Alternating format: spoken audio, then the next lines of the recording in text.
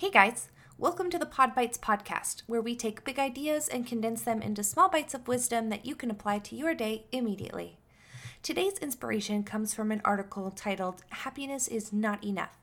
It was written by Mark Manson and covers the trickiness of emotions. The link to the article is in the show notes. It's definitely worth a read if you have the time. Emotions. Have you noticed that we all have them, but we all seem to handle them differently? Emotions are the result of your mind comparing your external environment to your expectations. They are the signal that lets us know when we are experiencing complex psychological phenomena, and they are designed to get us to take action. Emotions drive us to get rid of the conflict between our external environment and expectations by making a change in one or the other. When we experience strong emotions, we tend to take stock of the situation. If your partner cheats on you, you feel strong feelings of anger that make you take action and leave the relationship. If someone less qualified than you gets the promotion because they're the boss's cousin, you start to consider leaving that working environment. Strong emotions also make us more vigilant.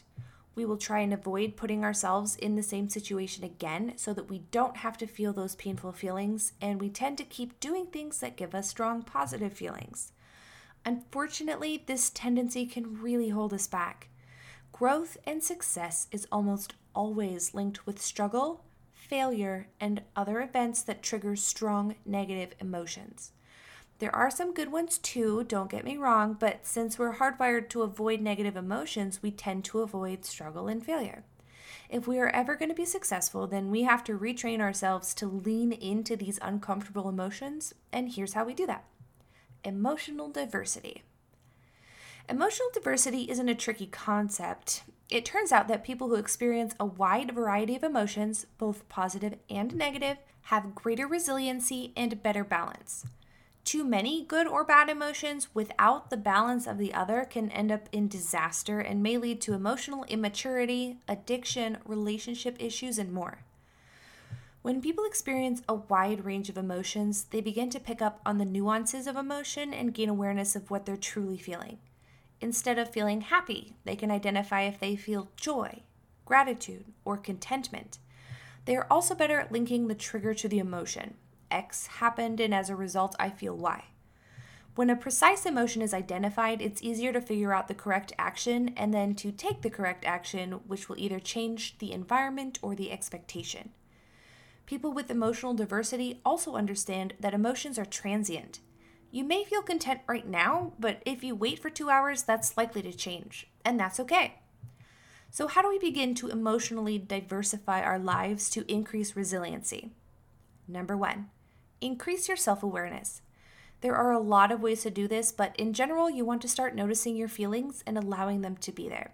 Episode 3 of this podcast covers the RAIN technique, which is a really easy step-by-step guide to handling emotions in the moment. I'll put a link in the show notes. Number 2, separate your emotion from the action. You know that hothead, the one that started fights in high school, the ones whose reactions are so over the top? It's likely that they were not able to separate the emotion from the action, so wanting to punch someone in the face turned into immediately punching someone in the face, which is not the appropriate response. However, wanting to take action is absolutely a natural human reaction. Being able to separate the emotion from the action will allow you to determine the appropriate reaction and start to build some depth into your emotional diversity portfolio. You can also start to examine the emotion from a more neutral place. You identify feelings of depression and then notice what happened as a result. You sat around the house for the last week, you got nothing done, you haven't been taking care of yourself, and now you're starting to get angry at yourself for perpetuating the cycle. Good. We're moving through the emotional portfolio, and now we can take the third step, which is channel the emotion. Use the anger at yourself to take action. Call someone, see a therapist, start with some self-care. Each emotion that you can identify, you can channel. Each one is like its own baby skill that you can use. Think of them as a collection of scalpels or surgical tools that you can then deploy to help you precisely navigate the balance between your environment and expectations. By increasing your awareness of what you're feeling and precisely identifying feelings, you can begin to diversify your emotional portfolio. As you get comfortable with this expanded range of emotions, you can identify the triggers and appropriate responses. Yes, you're gonna screw these up, and that's great. Use those mistakes to inform future decisions. Once you know what works, channel what you need to start shaping your environment or your expectations to be what you want. In this way, you can start flipping the script on struggle and failure and other uncomfortable emotions. You can recognize that these are leading you to success and lean in. Action steps for today. Go and listen to episode 3 again, or for the first time, and practice checking in on your emotions.